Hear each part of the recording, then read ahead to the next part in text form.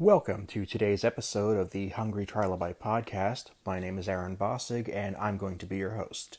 Today we're welcoming back Madison Spencer Engel to discuss the end of Season 1 of Picard, and this episode comes with two major disclaimers right up front. First, this episode is going to be very heavy on Picard spoilers, so if that's not something you're looking for, I would move on right away. And this episode is the third part in a three-part series, an unintentional trilogy with Madison Spencer Engel. So if you really want all the context, I'd highly suggest going back and looking at the first two episodes with her as well. Otherwise, let's get started. Back on mic today, we have Madison Spencer Engel. How are you doing this fine evening? I am wonderful, Aaron. Thank you for having me back. I'm glad to have you. We had a chat a couple of weeks ago. We were going to talk about Star Trek Picard, and halfway through the conversation, I realized we were not going to really sink our teeth into this the way we should because we hadn't watched the whole show yet. Right. And we needed to have this comeback to get to that. So with the last couple of weeks in mind, how do you think it matched up to what we were talking about back in February? Oh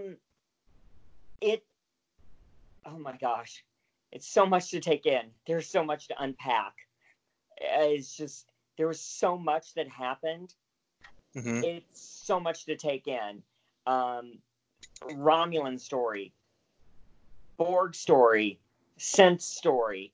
It's just, we were given so much, and even more than that. I think all the pieces, for me, came together really well. Were there some pieces left that we did not get some final answers to? Yes.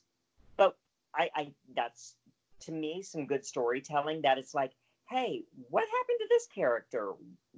Did we get an answer on him? Maybe not. Does this mean, are we going to see him again? Is this villain going to show up again? Maybe so.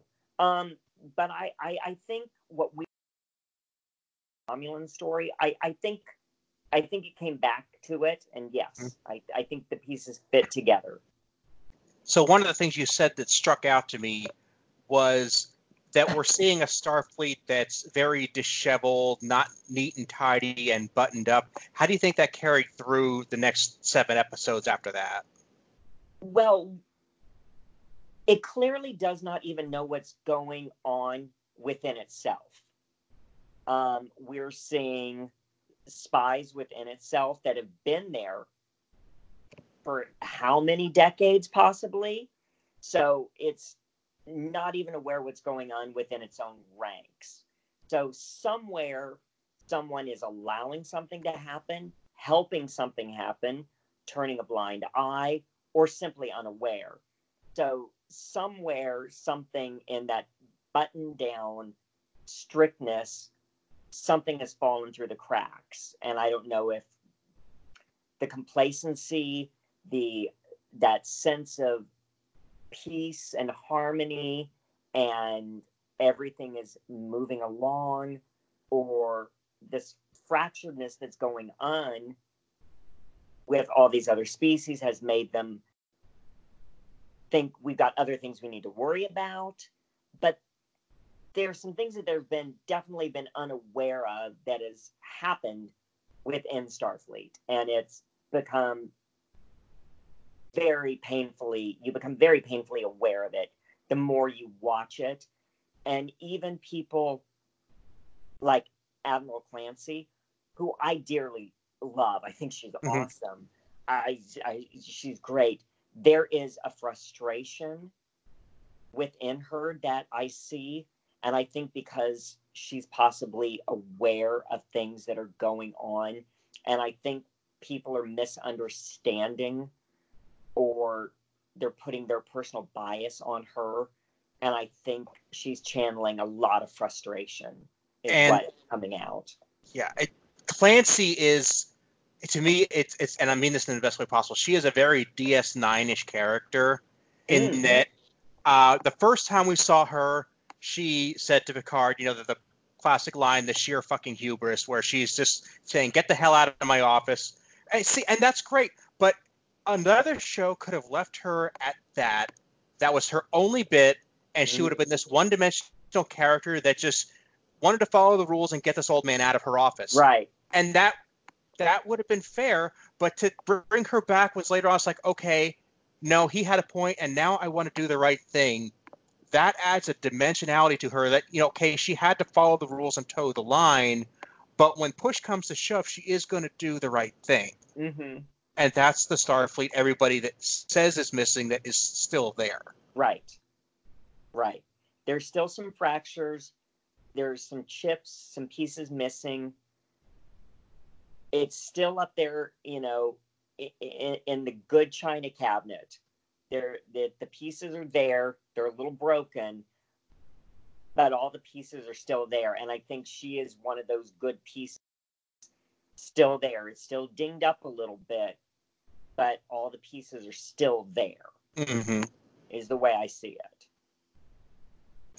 So let's get to the elephant in the room here. Okay, because both the last season of Discovery and the first season of Picard ended with a story that looks very much like a Borg origin story. Yes. They haven't used the B word. Correct. But I just find it very odd that they would really make a species that looks so much like this and not finally drop it out of the shoe. So do you think that's where they're going in both cases?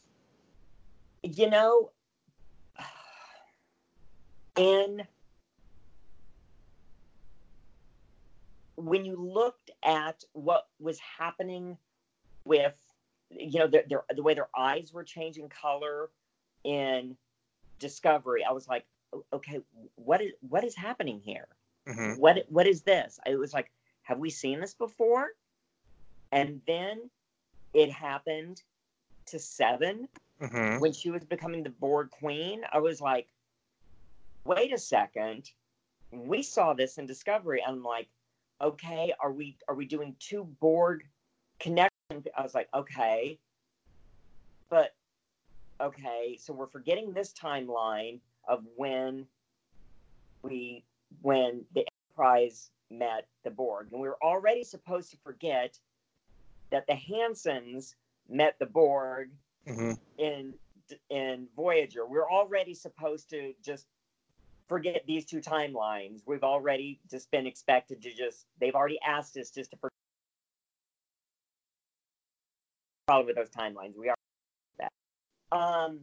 Do I think that these are two Borg-centric storylines? I do. And I think they have an issue just coming straight out and saying it. They love the Borg. They're a great villain. And you have to look at them from our human side that they are a villain. From their side, they're not. They're just trying to create perfection. They're trying to reproduce. That's all. I mean, I don't know. For some reason, I look at what they're doing from the Borg side, and I find it really interesting when you look at what the Borg are doing from the Borg side. They're just surviving. This is how they survive. This is how they reproduce. This is how they colonize. Okay? And that could be simplistic, but that's just how I look at it. That's my take. Fair enough. And are we really necessarily supposed to forget these timelines, or are we just kind of saying, yeah, but now we've got paradoxes and, the Borg seem to have this ability to skip around timelines anyway, so that's just part of their repertoire of attacks? Now, which timelines do you mean? Now, because when you look at Voyager, when you look at the timelines, when Annika and her family are out chasing the Borg and they were told by Starfleet, you're not supposed to be doing this, she would have been very young. So that timeline does not match up with when Picard and the Enterprise meet the Borg for the very first time. Don't those timelines not? They don't. So they don't. That's what I'm saying. Those timelines don't match up. Sure. Okay. that Yeah. storyline. Sure. Yeah, if you check the writer's notes for that particular episode, they pretty much said we knew that it was not going to match up chronologically, but we liked the story so much Right. we had to go with it. And so that's one of those things where we're like, okay, we're just supposed to say, all right, we will accept your beautiful story writing, and we love Annika, and this story is supposed to be so tear-jerking. We will accept this storytelling. It's one of those for me. I will admit that I give a Vulcan eyebrow raise to it, and I go, no, because it is so problematic with the entire timeline. It's like, write her storyline differently. I've always had an issue with that particular episode and how they write Annika's timeline because of it. But so let's say that they continue to develop the Discovery story, which is by itself an extension of the Enterprise Borg story. And we kind of established that Starfleet had some inkling of what the Borg were in some way, shape, or form. Does that make it easier for you? It's fine. Okay. I have already admitted that as a Star Trek fan, there are things that we just go, okay, I love you. I love you. I love what you give me. And there are certain things that I just have to go as a Star Trek fan. I'll move on.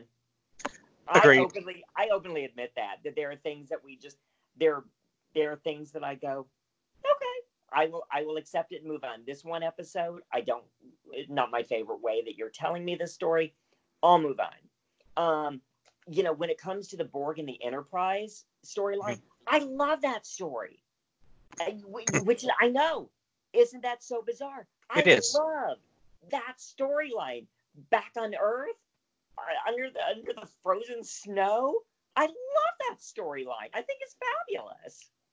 I don't know why. And it reminds me of the old what was it? The Thing? Was that John Carpenter? Okay, that's what it reminds me of. I'm sure I'm not the only one that thinks of that. But I love that. That's immediately what I go back to, and that storytelling, and I think it's great. So, am I fine with that? Absolutely. Relating it to Discovery, I wanted something different from Discovery, because all of these things with the Borg I had seen before. And Discovery was giving us different versions and new stories and different aliens. And I kind of wanted a different problem. And I did not necessarily want to see a new crew with different technology battling a familiar foe with different technology. Does that make sense? It does. And part of the reason I wanted to bring this up is it a bad move to take two shows which are succeeding in their own way, on their own 2 feet, and give them the crutch of giving us a very familiar villain that we dealt with not even that long ago. I mean, we dealt with the Borg in that Enterprise episode, in First Contact, at the tail end of Voyager. A lot of the late 90s Trek was very Borg focused. So are we going back to that well too soon? It feels a little soon, and especially because it dealt with it successfully when you look at things like First Contact. It was handled, the Borg were handled so beautifully, with Data and the Borg Queen. We saw some amazing effects, and it was just done so beautifully. I don't think we needed it. with Picard, I am more open to accepting it because I don't think Jean-Luc has ever fully recovered from the experience with the Borg. Not that anyone ever would. I mean, how do you ever escape, recover from being Locutus and that connection? He even reverts to it when when he speaks to the Borg. So I am more open and accepting and even welcoming of it with him because it opens his old wounds, and we want to, speaking for me, I want to see how Jean-Luc deals with those wounds and how he is going to move forward and hopefully recover, or if he is not going to recover, how he is going to fight forward through it. So I am much more open to Picard moving forward with a Borg villain and a Borg storyline. I was fine. I loved the Borg cube. I thought was beautiful. I loved seeing it. The storyline of the XBs, I thought it was I was great. I welcomed it. I had absolutely no problem with it. Discovery, I'm not as open to another Borg storyline. I would like to see something different, something new, because there's new that you can give me. Fair enough. So I think part of the reason that we, at least for me, why I'm interested in seeing the Picard show pursue the Borg storyline is, for one thing, Picard is now an android himself, so he's even further invested into, synthetic life forms and being a synthetic life form, which he was involuntarily the first time, and now his life depends on it. And in addition to that, because we got closure on Data, we finally saw him pass away. Do you feel like that was handled well? It was beautiful.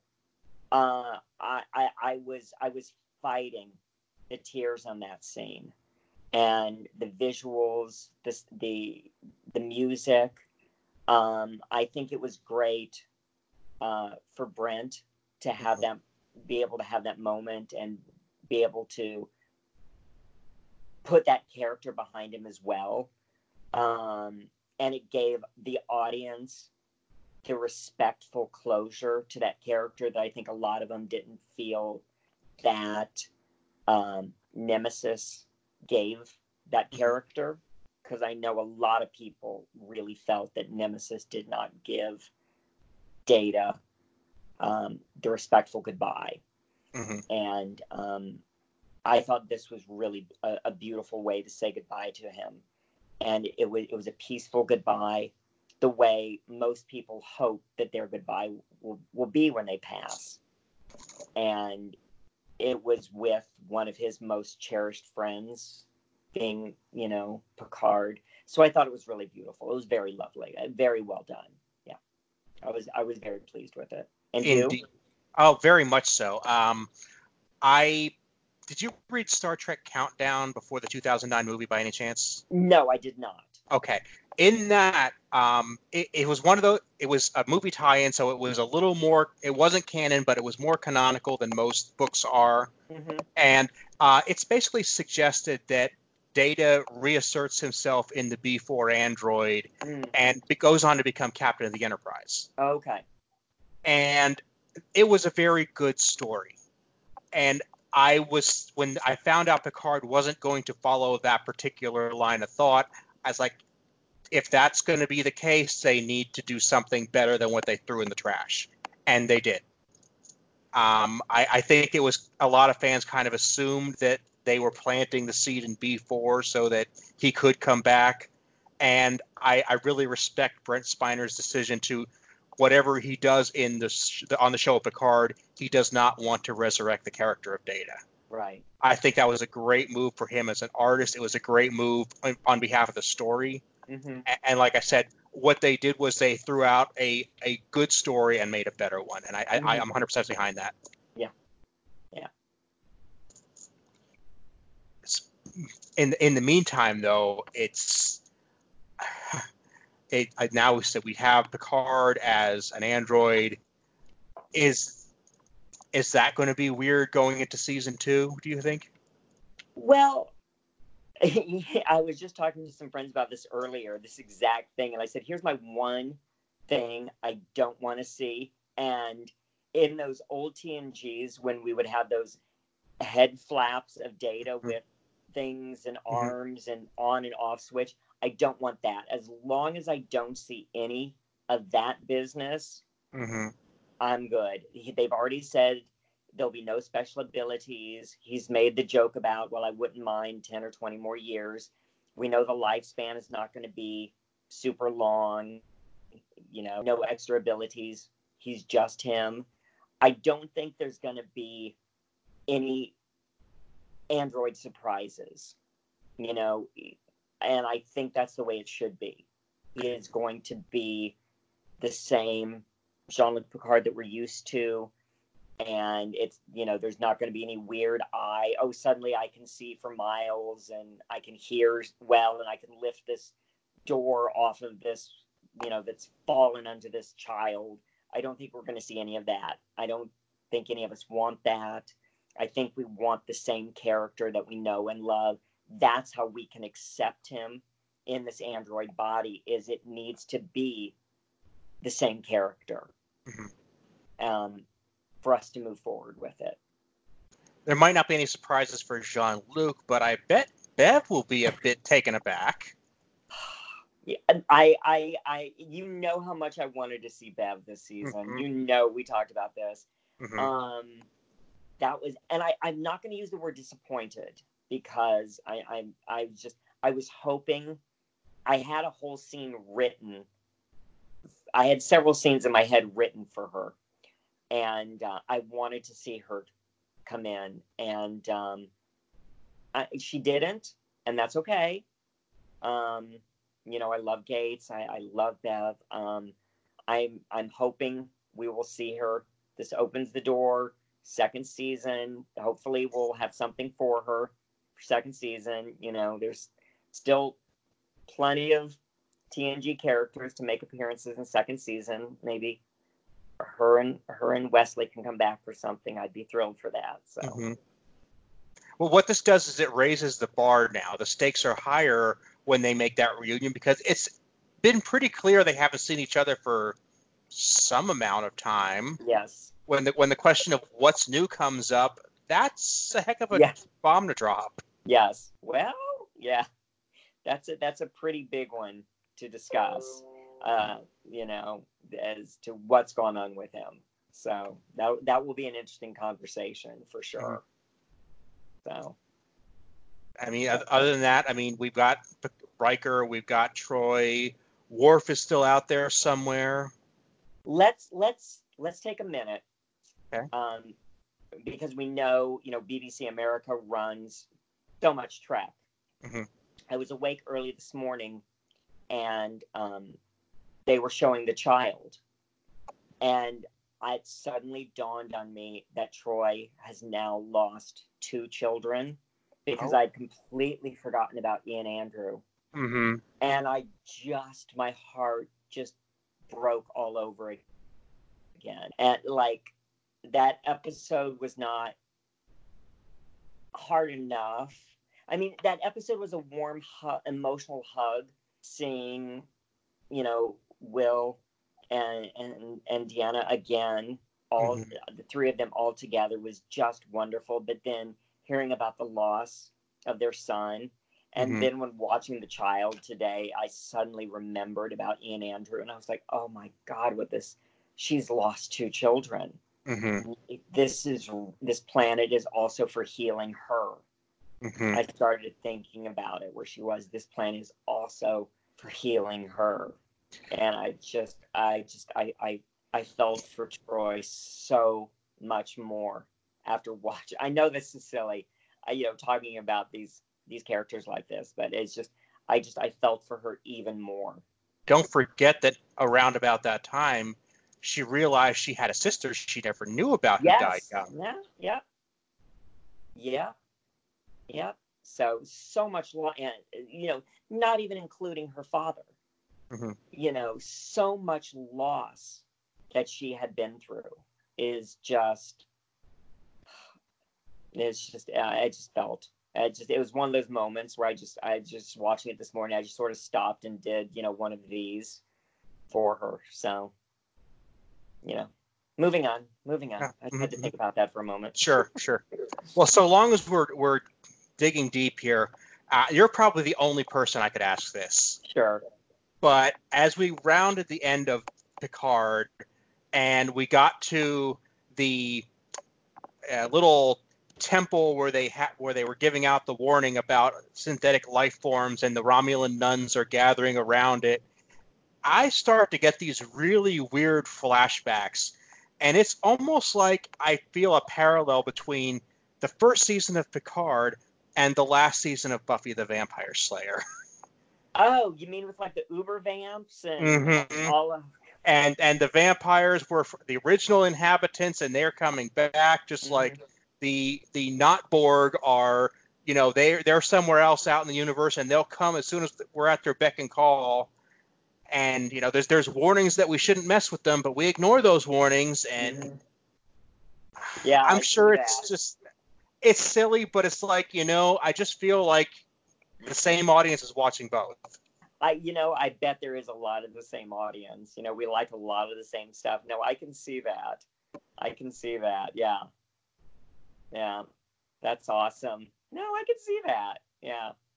That was, the levels of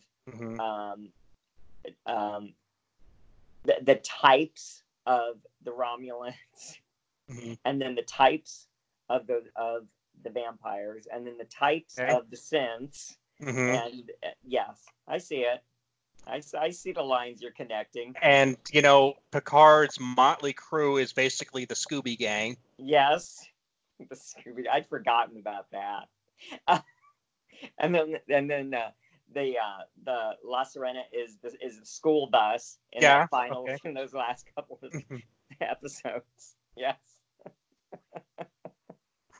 I don't know why I want to make this point, but I just love it too much to let it go. If it's there in your head, you got to get it out and talk it through.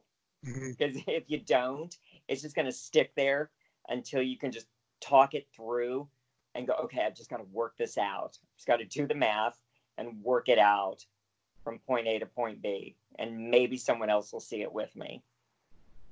I mean, to be fair, it's not like this is brain surgery, because the Borg are often written to be vampire-ish characters anyway. That they're undead that feed on the living to maintain their own. It's like, okay, we're not exactly reinventing the wheel here. Right, and the tubules that pop out, and oh yeah. There's two of them. There's two vampire teeth. I mean, and they remember when we first saw them, they had that very sort of pale white, grayish skin, and oh yeah, and one leader that makes them all. So oh yeah. There's definitely a sort of a vampire sort of quality to it. So there's definitely some parallels that can be drawn there. You don't have to do a lot of math to connect that. Yeah, I like that. That's a good conspiracy theory. I like that one. I just watch too much TV sometimes. That's good. But one angle they try to go at is that they try to make the Borg into victims instead of making the entire race of Borg this giant. Well, it kind of goes against the theory of the Borg to say that they're individuals, but they really try to say, well, some were victims and they're captured basically. Did you feel like that made the image of the Borg better or worse? Because you said you try to see things from the Borg perspective.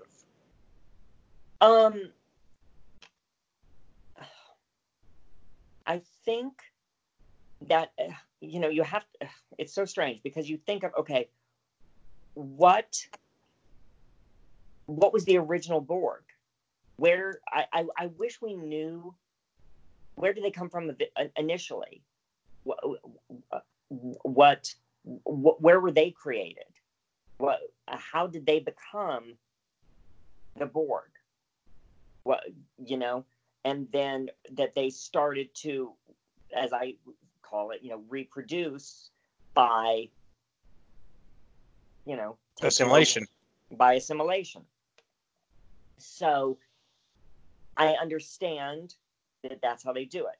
I feel sorry for when they take someone over.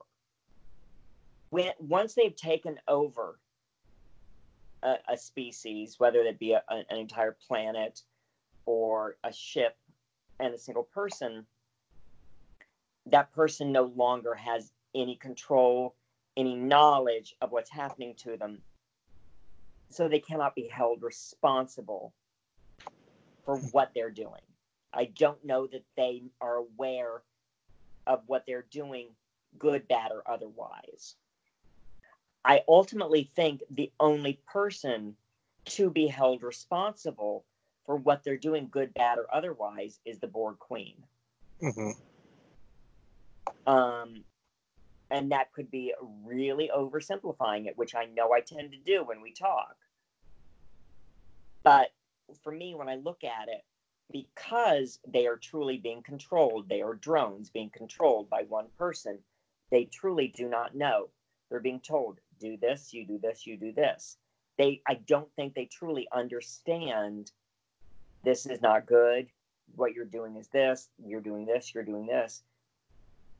The only person who I think truly has full knowledge, full understanding, and full choice of what they're doing is the Borg Queen. That is, I think, the only true quote-unquote villain in the Borg scenario is whoever is the queen at any given time. And we know that the Borg Queen changes. Mm-hmm. So I think at any given time, whoever the Borg Queen is the one individual, the only individual within the collective that is evil and responsible and, can be held accountable for those Borg's actions. So I don't hold the individual Borgs responsible for their actions. Fair enough. I'm actually wondering if one person is in control of 10 billion drones, is their guilt, do they accept 10 billion times the guilt of one person's thoughts? I'm like, how do you punish someone 10 million times over? Kind of what I was getting at, yeah. I mean, it's like you can only execute someone one time. If that is the fitting punishment, you can only do something, something like that one time.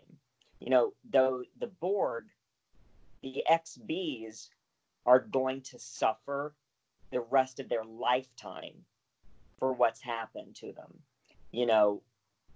They're probably in terrible pain.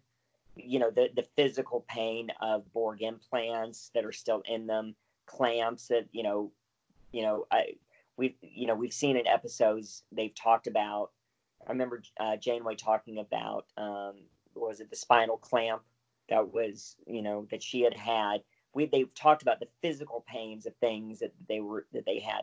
So you talk about the physical pain of being an ex-Borg, the mental anguish of it.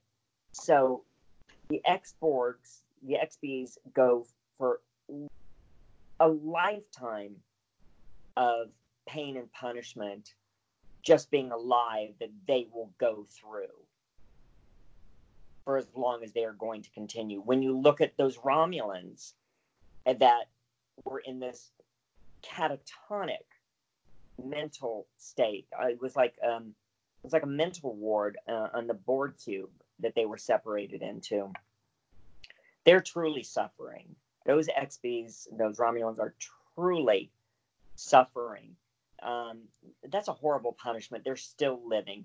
Were they better off as Borgs than they are now with how they're living now? I mean, that's a tough question. Were they aware of the atrocities that they were committing, or are they more aware now of the physical and mental anguish that they're going through now? I know I'm getting really philosophical. That's the point. I mean, that's we're trying to dig a little deeper here. I mean, we talked about Picard and Discovery and Enterprise and Voyager, and pretty much everywhere the Borg have touched on, we've hit there. But there's one story that I kind of go back to that I kind of have an unpopular opinion on this, and I want to jump it out at you. A lot of people see Star Trek: The Motion Picture as an unofficial Borg story. Oh yeah, I've heard this theory. Yeah. I'm not a fan of this. You're not a fan of this theory. I'm not. Okay. I'll be honest with you. Star Trek: The Motion Picture is a misstep for me. I'll watch it here and there, but I have no great desire to spin it when I just want to have a good time on a Friday night. But it's not made better by thinking, oh, but what if it's the Borg thereafter? Okay. Are you wanting my take? Mm-hmm. Okay. I don't buy for a minute that it's a Borg precursor. I think that is a huge reach that people want to make. I think it is a very capsule story. We all know the problems that story went through with the writing, with the production. We all know the problems that Star Trek Motion Picture that it had. I think people are wanting to look back and they will go, well, what if? What if this happened? No. That is not what happened with Decker and Ilia and the Voyager craft. They did not become, it's an interesting theory. But it's let me say wait, instead of interesting, it's a great theory. Mm-hmm. It's not one that I'm going to run with. Let's put it that way. Mm-hmm. I partially because I don't know that they would have been all the way out in the Delta Quadrant. For one thing, I just don't think it would have taken them as long. I think they would have known more about the Alpha Quadrant. I don't know. It's just, I think it's a great theory. I think whoever came up with this theory that put these pieces together, I think it's a great theory. I think it's really interesting. I can see how they connected all those dots and put those pieces together with Ilia's physical appearance, her baldness. The Borg have this sort of like a bit of a striking beauty to them. Mm-hmm. I can absolutely see the blinking lights. I can see how people are connecting all of those dots. I can absolutely see it. It's just not a theory that I need. I would agree with that. And just to kind of push it a little further away, I will say the Borg are hardly the only cybernetic life form we've come across in the entire franchise. We've had robots, we've had cyborgs, we've had androids of varying degrees of complexity all along. Yes. So when you say, well, we have a robot life form and it's the Borg, well, why do you have to make that jump? It could be any number of. It's like we have 10,000 species with bumpy heads. I mean, we not our first rodeo here. Yeah. It's a great theory, but I don't need a theory for everything. Mm-hmm. So yeah. I think I've probably heard that one along the way, but it's one of those that I didn't get a lot of credence to, so I just sort of like moved past it. There's a lot of those. I'm really bad about. I'll hear and I don't file them away if I don't if I don't really find them,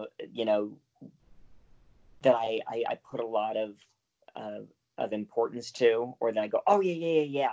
I just sort of like move past them, and my old addled brain, I sort of forget about, because we hear so much stuff. There's always a theory for stuff, and I'm one of those that I love reading up on stuff, and and I'll scroll and I'll read stuff, and I'm like, oh, I love this. Oh no.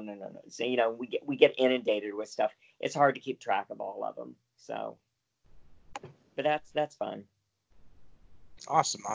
So, other thoughts in general as to where the Trek is going? What you thought of Picard? I am very hopeful for season 2 of Picard. I am looking forward to it. We were all excited about the Guinan announcement. We don't know when production will start.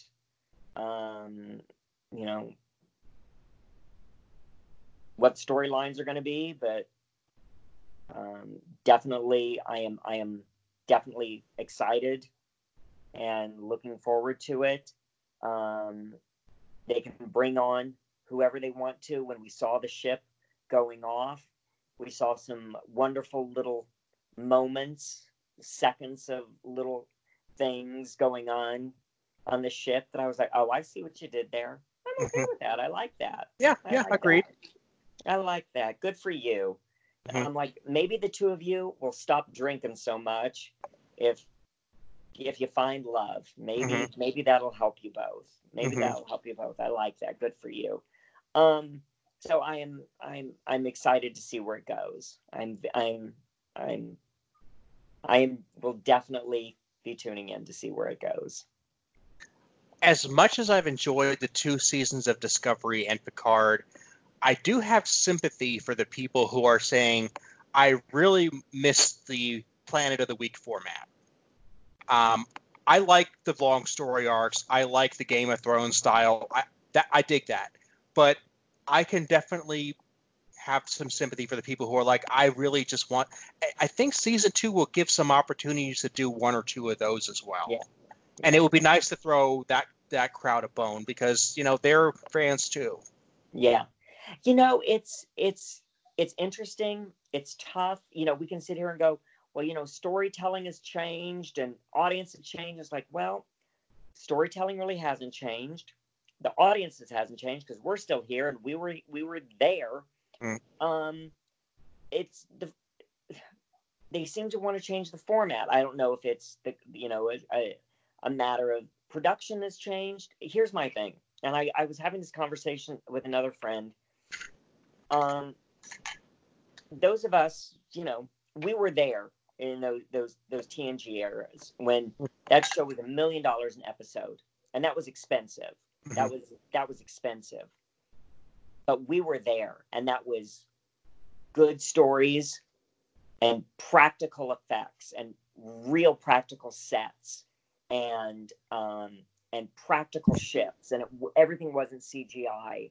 And I love that about Picard, that it was real. There were some real physical sets. I love that. And we got 22 to 26 episodes, and we were there every week. And you give us good stories, and we will be there. We will be there. I don't need all of this. I need this. You give me a good story, and I will be there. And a lot of times I feel, and I'm not going to bash on Discovery. I won't do that. But there were times where I felt Picard was successful because I was getting good story. I was getting good character interaction. I was getting great dialogue. And people were sitting on a ship talking, or sitting down on a planet eating pizza. And I could be, waxing nostalgic about these characters that I know. But these are real sets and real locations, and it was just good storytelling. And I did not need all of this going on around me. And sometimes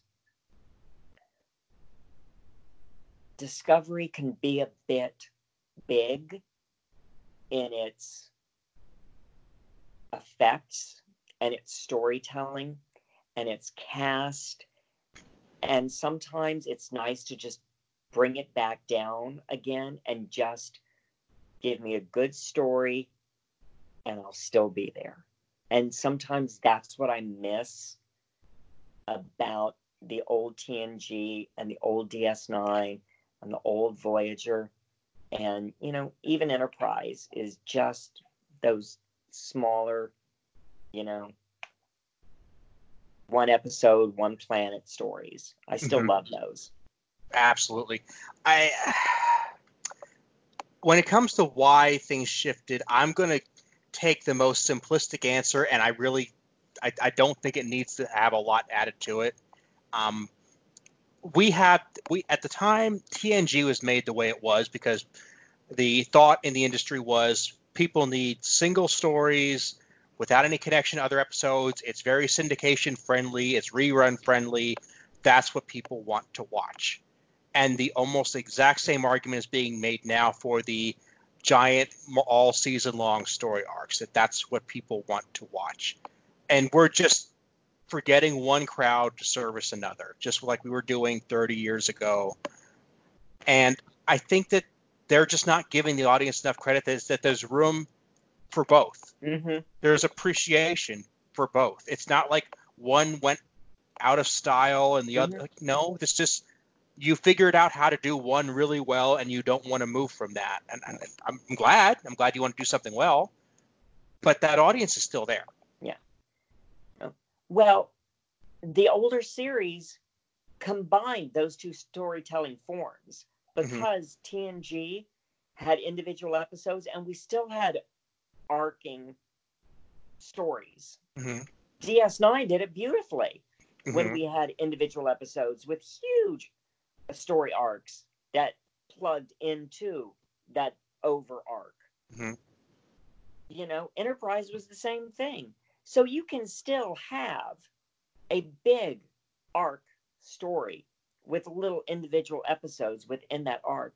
Sometimes I really wish that they would kind of move back towards that format and not feel the need for each episode to be so visually big and just bring it down just a little bit. Sometimes they can be a little visually exhausting to watch, and after you watch an episode, you're like, "Oh my god, I'm so tired." I can't watch more than 2 episodes of Discovery at a time, and rewatching them is kind of difficult because they're just so big. Whereas Picard, I'm like, I'm ready to watch the whole thing all over again, binge it, completely ready to binge it. Now that it's all out. I can see that. Discovery is a bit of a head rush, at least for me partially because I went in not really knowing hardly any of the characters. I didn't really know the situation. I was confused for half of season 1 because it's like, why is everything so different? Picard was like finding an old shirt in the closet that, okay, it's kind of smelly and it's got a couple holes in it. I didn't know were there, but I know the shirt. I recognize the shirt. I know it looks good with the shirt. Yeah. And you missed that shirt. I missed that shirt a lot. Yeah. It was just seeing those people, those characters. It was the sigh when I would see them. I was just like, seeing them on the screen again for me was just, I just wanted to see them. I was just so happy to see them. As soon as I saw Marina and as soon as she opened her mouth, it just made me happy. You know, same thing with Jonathan. I was just, it just made me so happy. I just wish they would release a stuffed number one. I just want a stuffed number one dog so I can put him on my bed. So I think CBS is making a huge mistake not marketing a stuffed number one. I just feel there should be one. Well, I mean, the world went nuts over Baby Yoda, and I think this could easily be the companion piece to that. Agreed. 100% agreed. Well, Madison, we are finishing up part 3 of a 3-part chat between you and I. We got our story arc down, but I still think you and I have some individual episodes we can do here. I don't want this to be the last chat here. I would love to. I always have the best time with you. I'm glad. Any topic on any episode, and I will come back anytime you ask me. All right. Well, let's call this a wrap for tonight, but you can be found at Space Geek Girl at pretty much any social media site there is. Absolutely. Okay. Any other places you want to be, want people to point people toward? I think you know where to find me. I think that'll do it. Okay, it'll all be in the show notes. You have yourself a good night, okay? Thank you so much. See you soon. See you soon.